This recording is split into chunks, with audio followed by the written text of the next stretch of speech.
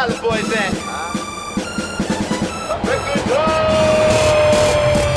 Pilot boys, we get on up. We gon' fly, boys, we getting up. So high,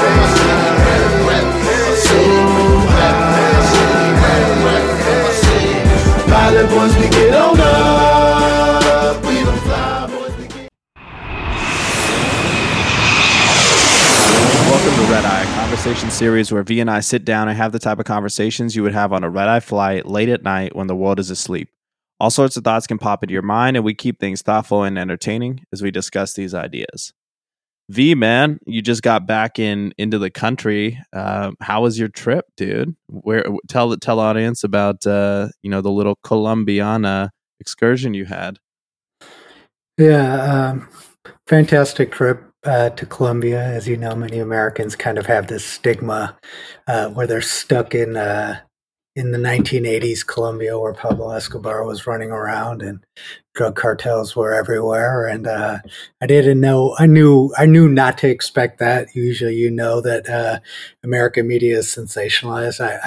I believe even in the time when he was running the drug trade, you could probably go to parts of Colombia safely. Just like there's crime everywhere. There's definitely there's crime in the United States that's happening every day. That's just as gruesome or just as brutal. So, but with that said, went to Medellin. Didn't know what to expect. Absolutely amazing experience. At least where we were at was extremely safe. Beautiful country built in the hills. When you go and you visit places outside of the U.S., you develop a strong appreciation for just the beauty of other places. You know, just the ability to build a city on the hills like that is just a landmark. You know, and I think the weather was perfect. The people are extremely friendly. Obviously, English is not as prevalent there as it is in some of the other Latin American countries. But the truth is, in this day and age with Google Translate, even if you're not a fluent Spanish speaker, it's actually fun to figure out ways to communicate when you can't properly communicate verbally. And I think we were able to really master that. And I think it's really about showing mutual respect to each other. And when you do communicate, to understand, I think a lot of Americans, when they go overseas to countries where they don't speak English, they almost take offense to it. And it's like, no, there's no obligation for people in this country to speak English. It's not America, but, and it's your responsibility. That responsibility is on you when you go to these countries to figure out a way to get by and communicate. Did you and guys respect have their culture, most importantly? Yeah, totally. Did you guys have like the language requirement in high school? Like, which one did you end up studying? I stopped at Spanish too, but it's been 20 years. So I mean, I know the basics. Like I can say like basic things, but it's like when you're out of practice, it's just like anything else. Like people can tell when you really know a language and when you don't. But if necessary, like I can ask the basic questions and do the basic things. But Donde está el baño? Yeah. I could definitely ask where the bathroom is at. So yeah, seriously, dude. Also, your teeth look like super clean. Have you been doing something special? Yeah, I got them cleaned, bro.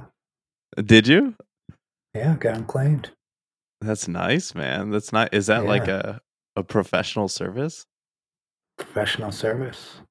That's fancy, bro. So in Colombia, is it like you're in Medellin? Is it like high altitude? Like, could you feel the difference? I couldn't necessarily feel the difference. The first day I made the mistake of trying to go for a walk though. And I quickly realized I left the hotel and went downhill because everything's on a hill. People don't really walk too much there, but I walked probably a mile and a half downhill, and that uphill back up was pretty challenging. He's just like climbing a mountain. Yeah, I was pretty exhausted. I thought I was just gonna go for a little nature walk, and it turned into a full out workout. That's insane. I was thinking about Right, you. right. I was thinking about you last week because you were in Colombia. I was back in Columbus. Both of our old stomping grounds in a sense. Um, I was just curious about your perspective because having been to Houston now to visit you a few times, I really do love Houston as well as a city. It's a really really fun place, and there's a lot of areas of Ohio that I think remind me of Texas when I'm there in terms of like construction, like in terms of the way the cities are laid out at times. Um, you know what what's kind of your general vibe of Houston versus Ohio? Are there things that you miss about Columbus, or do you kind of feel like that the city of Houston has all the boxes checked? I mean, it has most of the boxes checked. I think Houston, the reason I chose this place is it's a good combination of like all of the experiences and places that I've lived, big city versus some of the things that I missed from the Midwest. The thing that's challenging for me in going back to Columbus specifically now it has changed pretty drastically in the sense that it is very corporate now. It is very, very different than kind of like the typical hometown Ohio, uh, Yeah, that yeah, we grew up experiencing. And I also think there's a lot of like the culture is a little bit different there. Um, but overall, I don't see too many things in Ohio that you can't get other places. But the thing that's different now is there's a lot of things in Columbus that you couldn't get before, experiences that you couldn't have before that you can have now. yeah. The other thing that stands out to me about Columbus specifically is the food scene. Like the food is just so freaking good. Obviously, we have love for Donatos, but I haven't really, even living in LA, I never really thought that the food was comparable. Like you've got places that maybe by reputation are supposed to be like the top of the top, but I've never really felt like these fancy restaurants and these like kind of bougie things that everyone loves to put on social. I've never really felt like they held a candle to like me going to Piata or like, even the Chipotle's in Ohio, I feel like tastes better than the Chipotle's elsewhere. Yeah, I think there's just a standard of the whole Midwest. There's a standard of uh, what would I like to call it? There's this a professional standard. That's the best way to put it without being disrespectful to other people that I think exists in Ohio that doesn't exist in other places. I think it's not so much about hype. You actually have to make good food for people to really patronize your restaurants. Not about how good your Instagram page is. It's not about which celebrity is going to eat there. You actually have to have a quality standard, and you see it in just how many quick service fast food franchises have started from Ohio, continue to grow. You see Jenny's ice cream everywhere now. Yeah. Um, so many fast food restaurants that got their start in the Midwest. And I think it's specifically because of that. It's the culture of blue collar work ethic that I think still exists to this day, and respecting your job, respecting, regardless of what job it is, respecting and having a standard by which you approach that job and you execute that job that I think doesn't exist in a lot of big cities. I can speak for Houston. The service industry here is terrible simply because I think everybody, you don't need to work that hard to get by here. So a lot of people don't take their jobs, specifically in the service industry, as seriously as they do in those places like the What Midwest. do you feel like that's just Houston? Do you feel like because I haven't really felt like when we went to Dallas together, I felt like they kind of take that stuff a little bit more seriously because there's like more of that kind of like Southern proper culture there than I experienced in Houston. Do you feel like that's kind of a Texas thing, or do you feel like it's a Houston thing? It's a Houston thing. I mean, within the cities, you'll feel it. If you get into the rural Texas, you might run into some problems if you've got a certain complexion. But overall, I think people in Texas generally are the attitude is like essentially just do you and I'll do me. You know what I mean? So it's Yeah. like people just don't really bother each other too much here. So. I've been hearing this thing about the difference between like the two coasts that I thought was really interesting, and this kind of brings up is that if you get a flat tire on the West Coast, everyone's going to be like, "Oh man, I'm so sorry, like that's so bad," and they're going to stand around and kind of tell you like, "Man, I feel what you're feeling. Like I'm sorry you feel that way. I'm sorry you're dealing with this."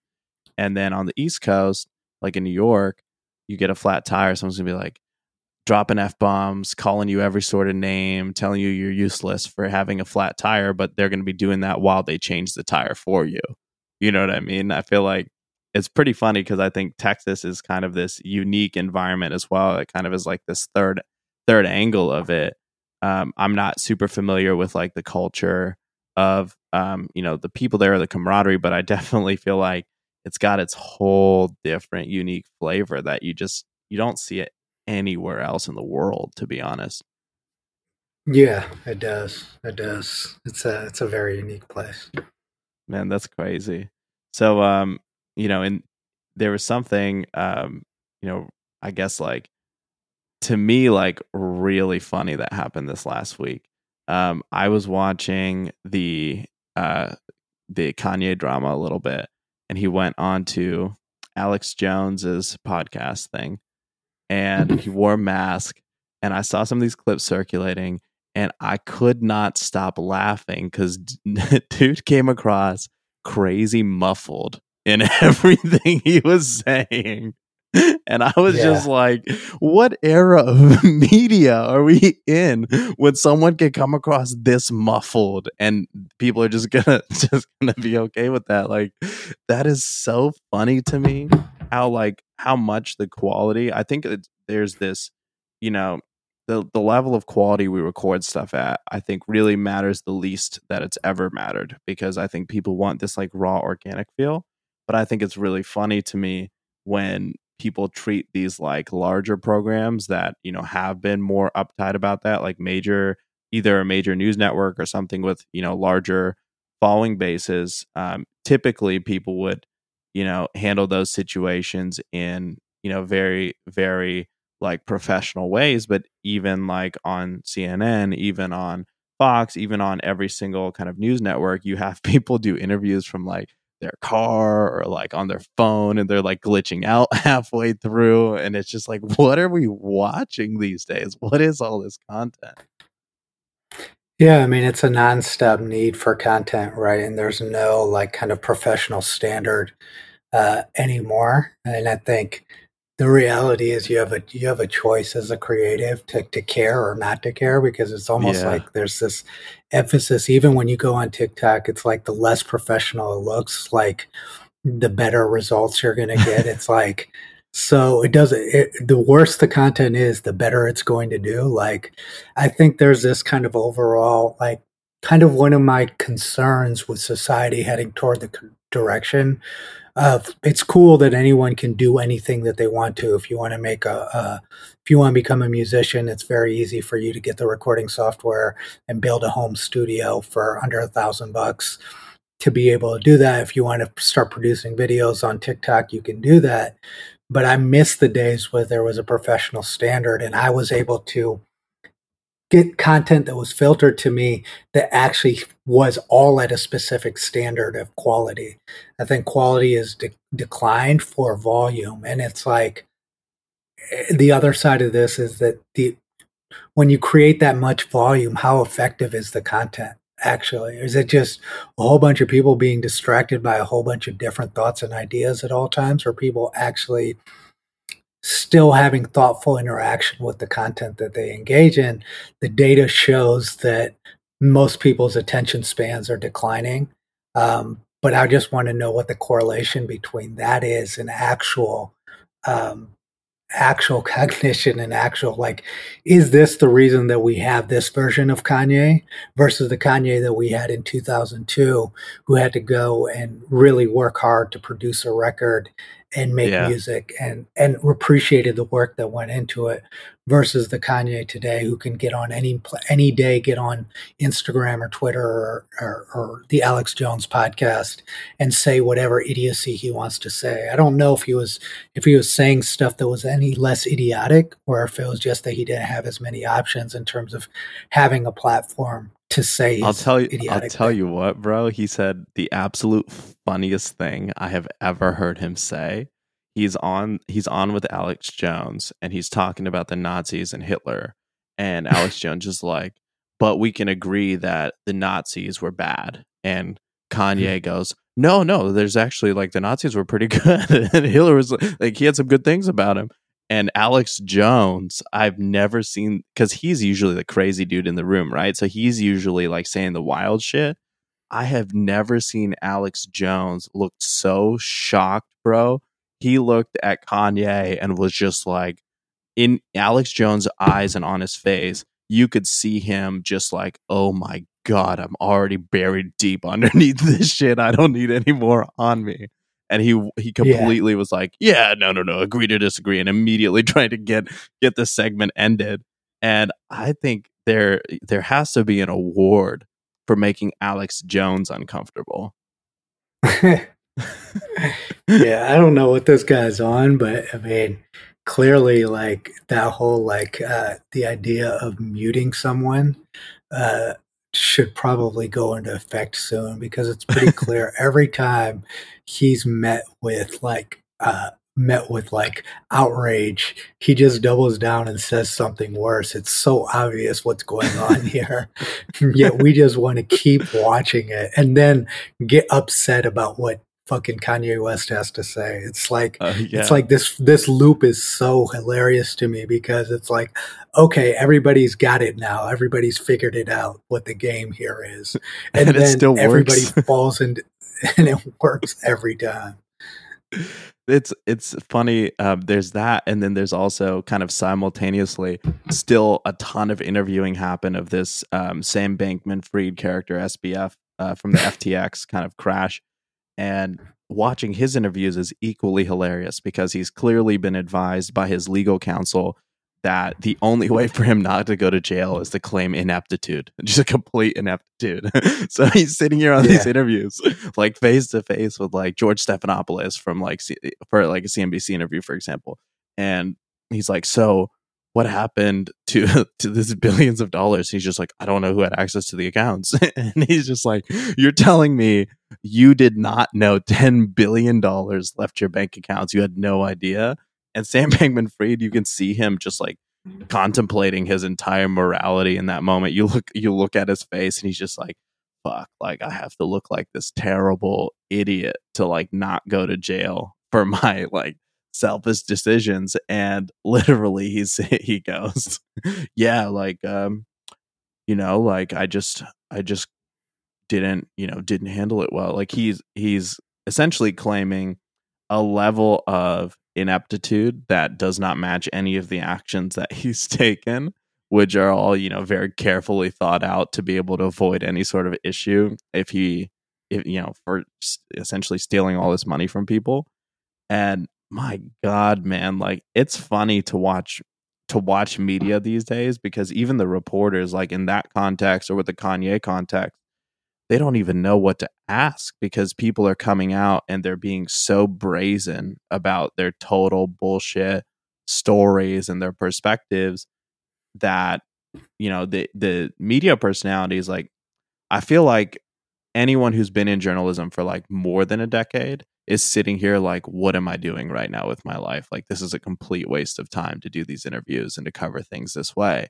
But anybody kind of in the recent era is just like, well, I can get my clicks and build my clout. And it's like this interesting divide where you can see, like, you remember when Jon Stewart left, or when Brian Williams left NBC. And Brian Williams, not even a guy without lies to his name. Like, remember he lied about being in Afghanistan during the Yeah. war and all that. Like, even he, when he left, was just like, yo, like our media landscape is like not it right now. And, you see the pain in these guys' faces when they have to deal with this stuff. Well, I mean, it just, going back to SBF and Kanye, it goes back to like the smartest thing for these guys to do is to not say anything and to disappear and not do media. But it goes back, it reinforces kind of the addiction that these guys have for attention and how much that is valued. Like, dude, just shut up and sit in a corner and let your lawyers talk for you. His lawyers are not advising him to go do media interviews. I know that for a fact. No attorney that's worth their weight would be doing that with somebody in this circumstance. It's say less, be quiet, let us play this scenario out.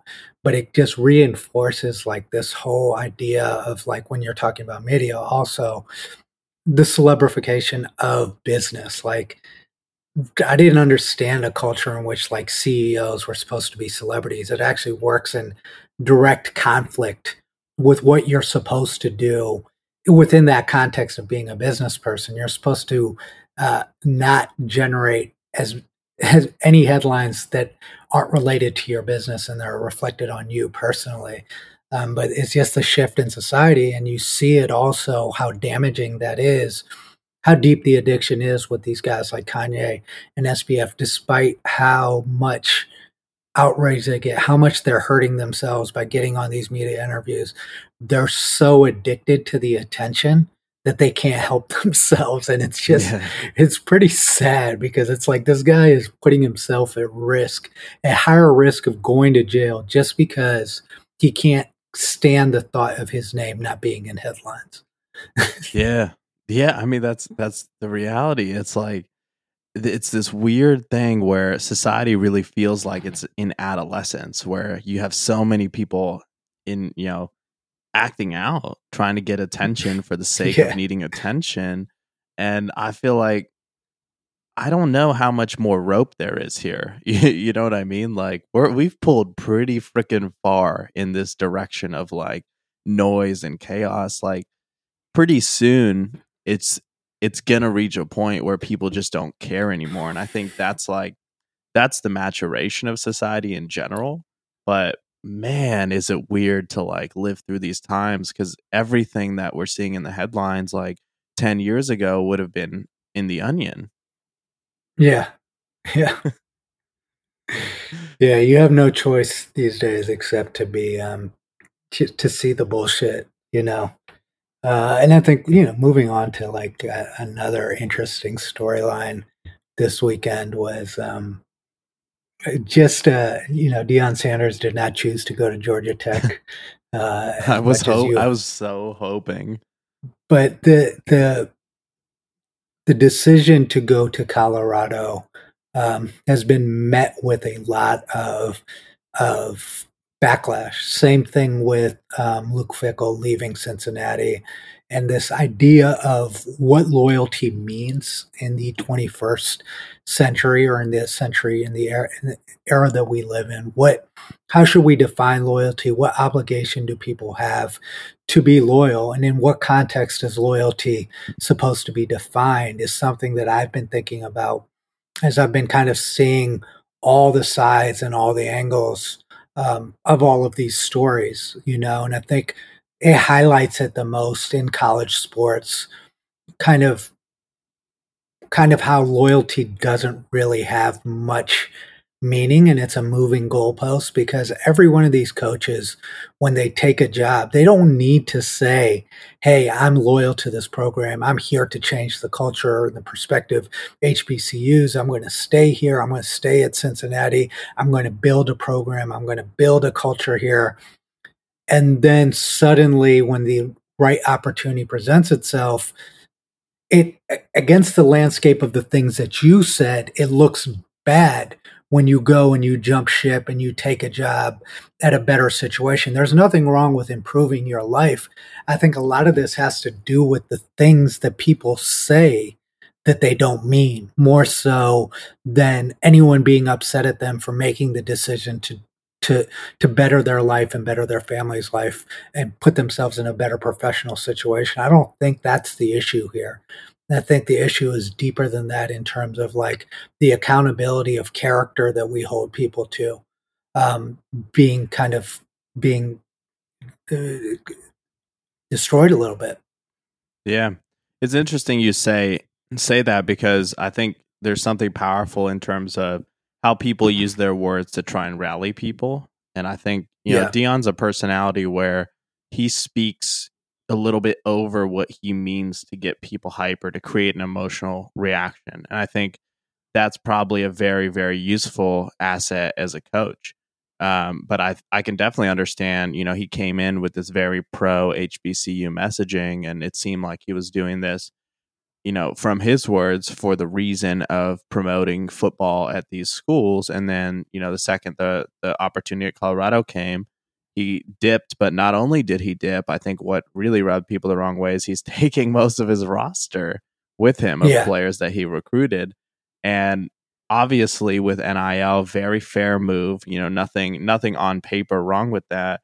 But when you set the expectation that you're trying to build this program, and then you drain it back to what it was, if not worse than what it was when you leave, then did you really build a program? Did you really make the impact that you said you were there to make? Or was the whole thing kind of, you were just really in it for yourself? And I think that's what people feel. And, I don't have a problem with Dion or Fickle or any of these guys taking the better position. And I'm sure you don't either, but it's really at the end of the day, like, how do you do it? And I think with Dion specifically, the thing that stood out to me was him going in and in the press conference naming his son as the starting QB, right? Like, that was That's strange. nepotism. Yeah, that's Yeah. like, Who does that?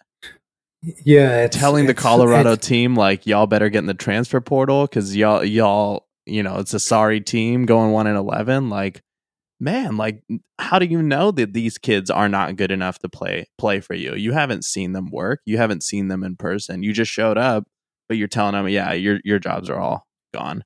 You know what I mean? Yeah, yeah. I mean, I like to make a reference to Metro Boomin's new album, Heroes and Villains. Right, like the reality of like public figures is nobody's really a hero anymore. Nobody's really a villain. Most people are somewhere in between, and they're trying to figure themselves out. I mean, if you look at Dion's history as a player, he rubbed a lot of his own teammates the wrong way as well with the way that he carried himself. But I do think there's this thing called accountability that I think is a standard that doesn't matter anymore. Like there's no accountability for him leaving Jackson State the way that it did. There's no accountability for a coach who takes over a program and doesn't leave it in a better situation, but then gets fired and gets his contract bought out.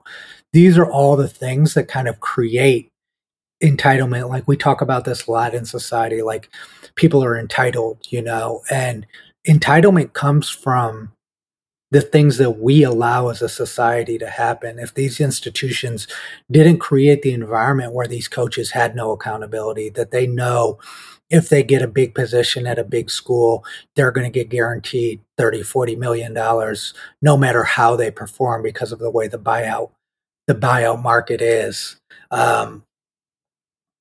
That's going to have a collateral effect down the line in terms of the quality and standards. And it goes back to the conversation about what is the responsibility of these academic institutions as academic institutions versus as for-profit corporations, because college football and college athletics are for-profit entities within uh, academia, which makes it very, very challenging to start with. But then when why isn't the all-star professor getting paid $5 million a year? Why is it only the football coach? You know what I mean? Yeah. Like, and then why is, obviously you have things like tenure within the academic field as well. But it just seems like we just have an era now in which these coaches have no responsibility. And then when the players start acting the same way and they're jumping in the transfer portal whenever a situation isn't convenient for them, we want to ride the kids, but it's like, what do they tell you? Kids follow what the adults in the room do. And if they're not seeing the loyalty from the program, from the coaches, and accountability, how are we going to have that amongst them too? And then the next question is, how does that impact the development of these guys into elite athletes? Can you coach guys hard? We've had these can you do these things anymore? And I think it's all just a situation when you evaluate it, you look at it, and it's like, it's easy to say, oh, it's Dion's fault when it's Dion that does something that rubs you the wrong way. But it's like, how do we look at this thing as an institution, and at a macro level is how you make the fixes. You don't fix it by just writing Deion Sanders for being, basically a product of the system that we created. Yeah. Yeah, I think that's such a great point. It's a different expectation as well for people who are in these kind of more public facing positions. Something that I've found interesting is that there's also a lot of executives in the tech industry that are stepping down right now, and stepping down for the sake of new ventures, new ideas. Kind of seems like a phase of new beginnings for a lot of people as well. So you can't really blame people for going through the growth process. And obviously fan bases are going to feel very emotional, but it is this exercise of like, if you get too high on someone, then you're likely going to get very low on them in the future. And I think that's really represented with the Dion situation, and with with most of the figures we idolize in society in general. Like, I think celebrification, if you study kind of the history of it, started in the 20s and 30s in Hollywood. There were not celebrities before that. It's just not how people thought. Yeah.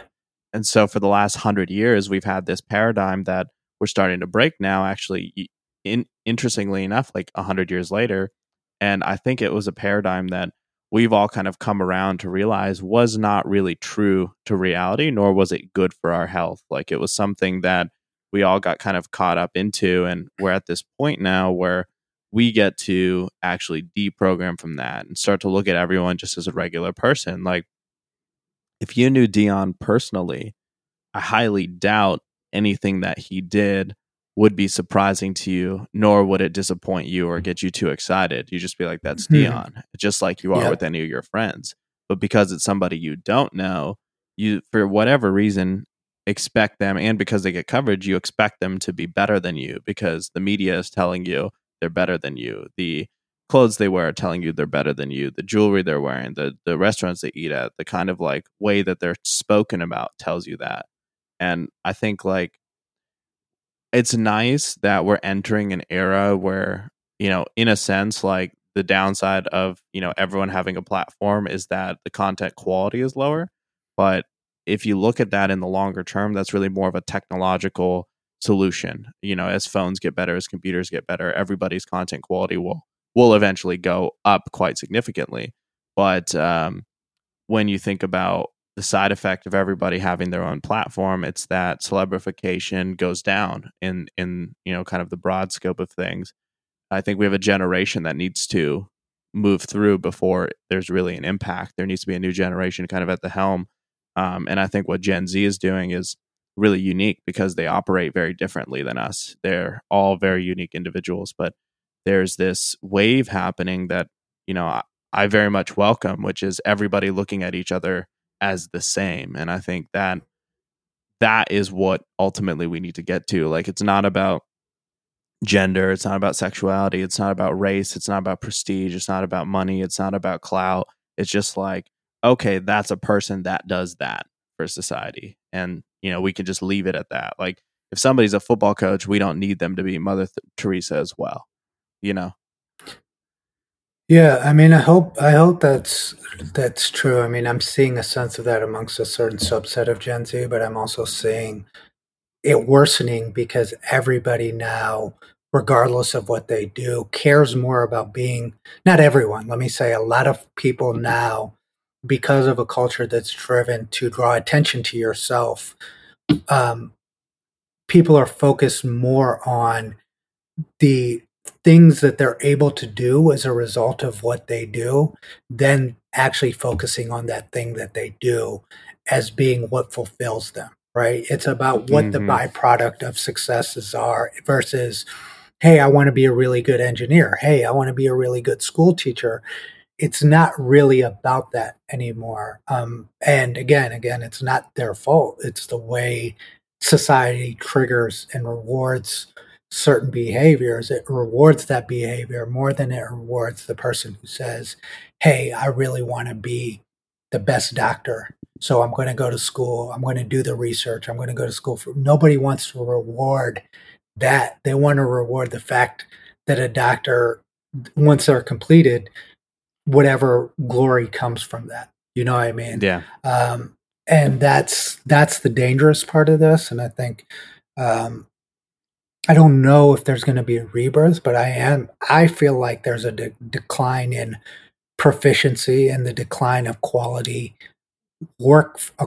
workforce. And what human beings are doing is essentially, and why this is happening, as far as I'm concerned, is that human beings we're pretty much guaranteeing our own doom, because I'm seeing this within, just by interacting with you guys and what we're doing within our company, the how much automation can actually replace people and how much better it's getting.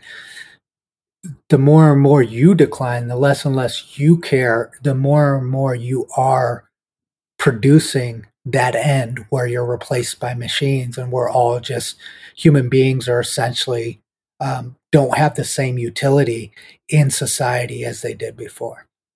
Yeah, I definitely agree with that. I think I believe like trends happen till they reach breaking points, and then there's a change involved Rebirth.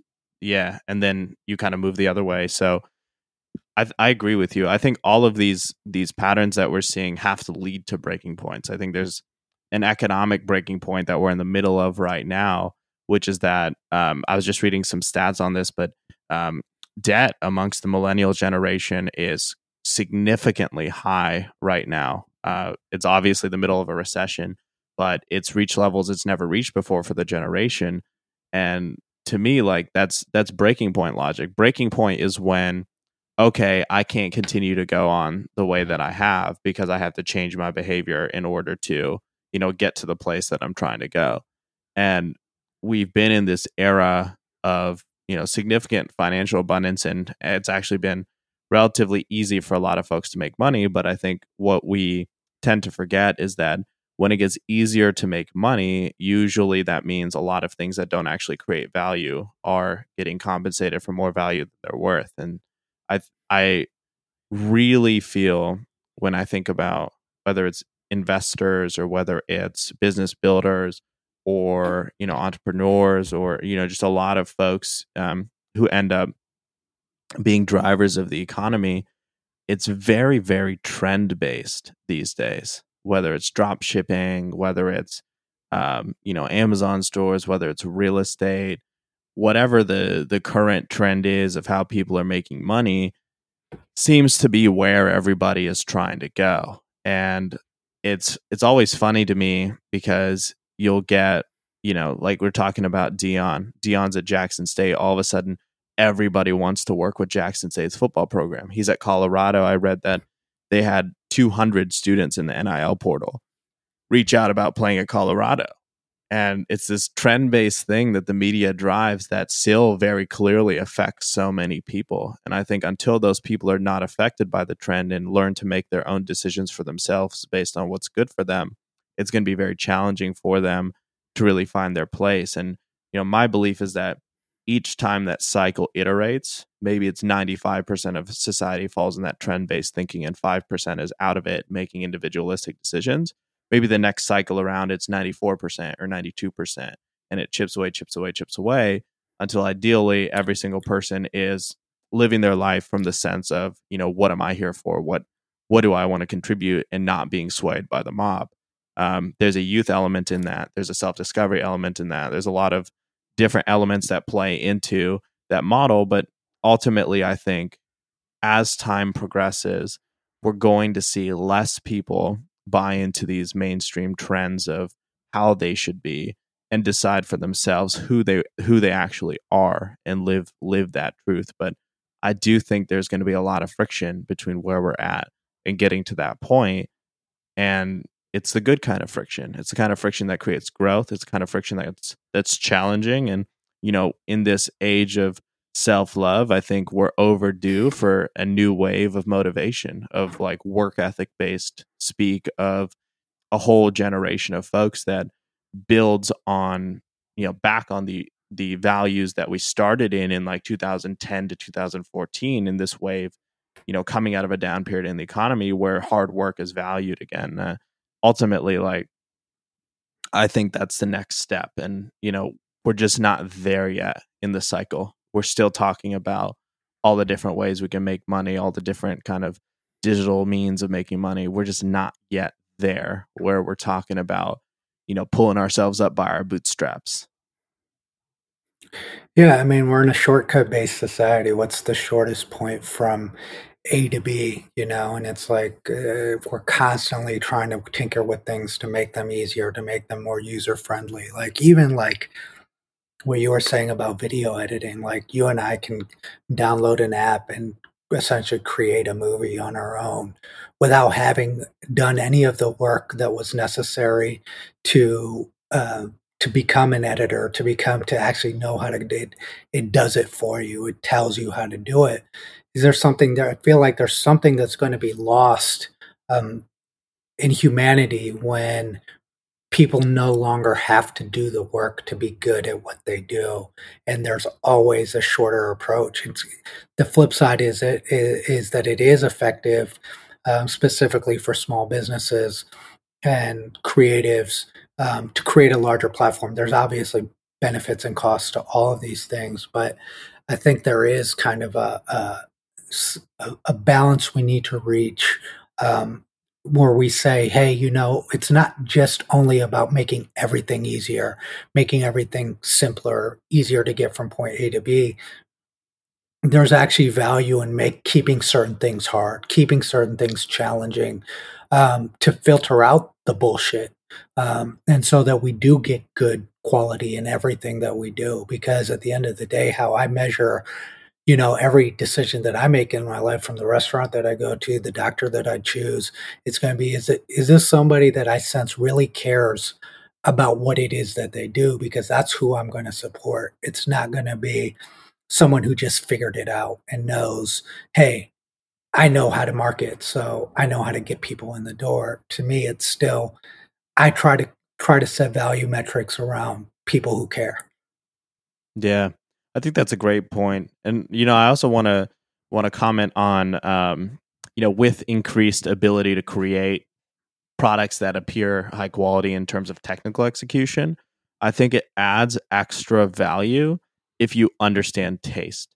I think that's still, Yeah. and probably for a while, going to still be the main thing that people have to take time and iterate and learn, because taste is, to me, like what humans can do that computers can't. Maybe a computer can edit, maybe a computer can do captions, maybe a computer can do, color grades. Computers can do so many things, but the way you put it together to make it stand out from what everything else that's out there and make it resonate with somebody's heart, that feels like a very human thing right now.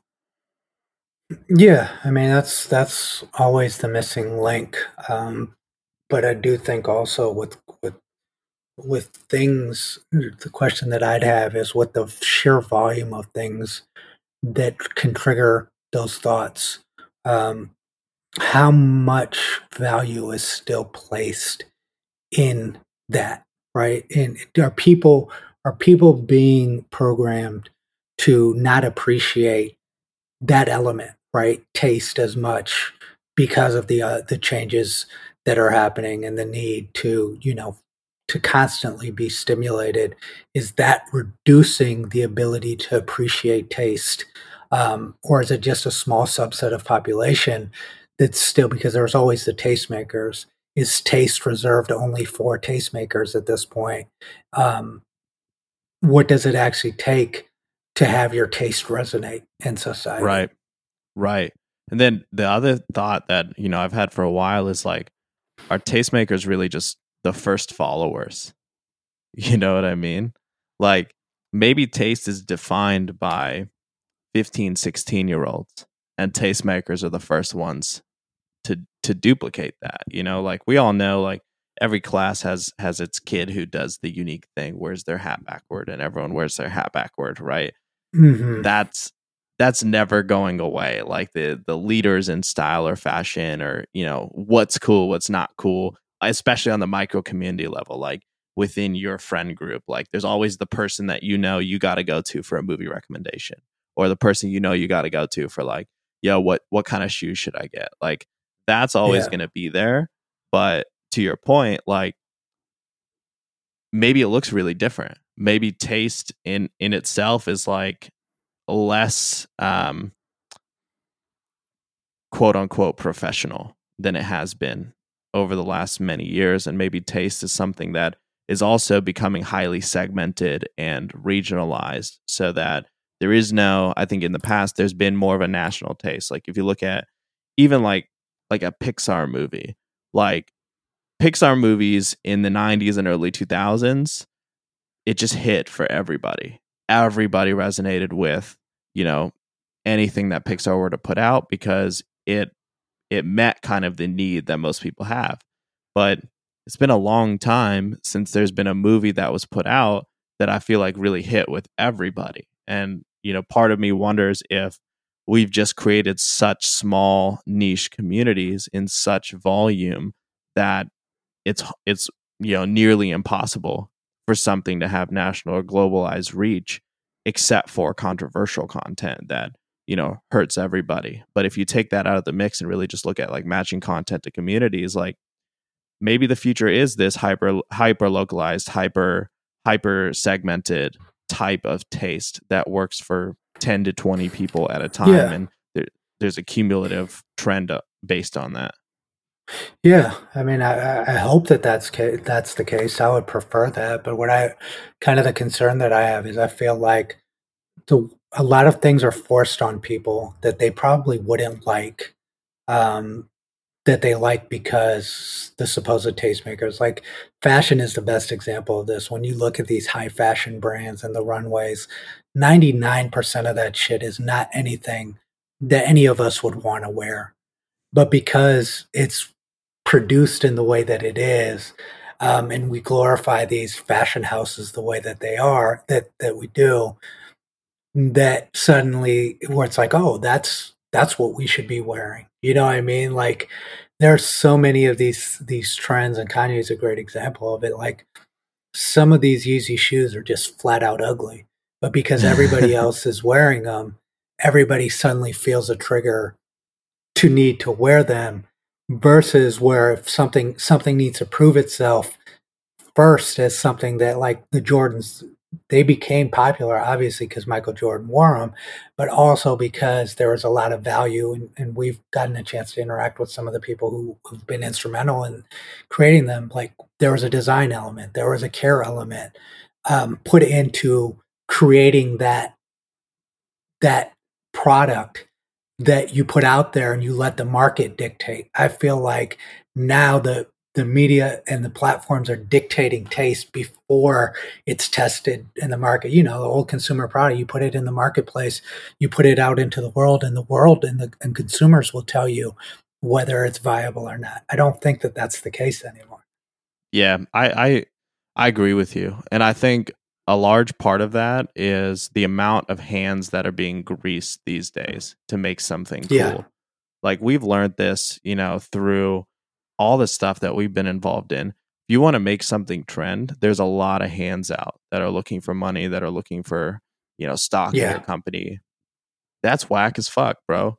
That's so stupid. Yeah. Like if it's a good thing, you should share it because it's a good thing. Like that's just my view on it. And I think it's kind of how you and I have always operated with things that we appreciate. We try to help it without asking for anything in return. And Yeah. this era of like, get your value or know what you're worth, it's valuable for many people, but there's some people who have taken it too far to a point where they're trying to take without giving the same in return. And, I think that there is an issue with how things are proliferating because of those kind of many, many, many interests. And it's very similar to the music business where you got to pay your DJs, you got to pay, all the promoters of the music. You got to pay the celebrities who want to, who ask for a check to push it or something, like, unless it's truly singularly like way above the rest, and it's like, it makes it hard for good things to get out there, for sure. I couldn't agree more. Yeah, that's the challenge. It's like, I think the button on this conversation is the only way to kind of stay sane is to think about your life in terms of creating value, and like, how do I create value? It's not just about how do I get from point A to point B. What is the value that I'm trying to create, whether it's in your family, whether it's in your, in your profession, whether it's you're an entrepreneur and you're bringing something, like, what is the value proposition? What is the value that I'm trying to create? And a lot of this stuff takes care of itself amongst my friends who I think have found success and happiness or contentment. I don't know if any adult is ever fully happy. It is through that, right? Is they've gone through the bullshit of the business side of running any business or bringing anything into the world, but what keeps them going is the value proposition of that thing that they do meaning something to them. And that's what keeps them going, because no matter what it is, you're going to hit a point where the thing that you love to do, because it is also the way that you feed your family, that there's going to be a challenge, a significant challenge that occurs. And I always find that people who can keep going are the people who are okay doing the work when things aren't going smoothly, when they're not getting the value in return. The value is already justified to themselves internally. So even when the external world isn't necessarily giving them the value that they deserve, they keep going. Yeah. Yeah. Couldn't agree more with that, man. And I think that's a really nice wrap up to this conversation. We have, quite a lot on our minds, it seems, but it's a fun time to be alive, for sure. I've never felt like there's so much happening at once. So it's cool to observe these things, and we'll be back next week with more thoughts, more curiosities, and if you haven't already, check out our college football segment for the week, where we're breaking down the Ohio State playoff appearance against Georgia and some of the other shenanigans happening in that world. Always remember, stay moving. Valley boys, we get on up.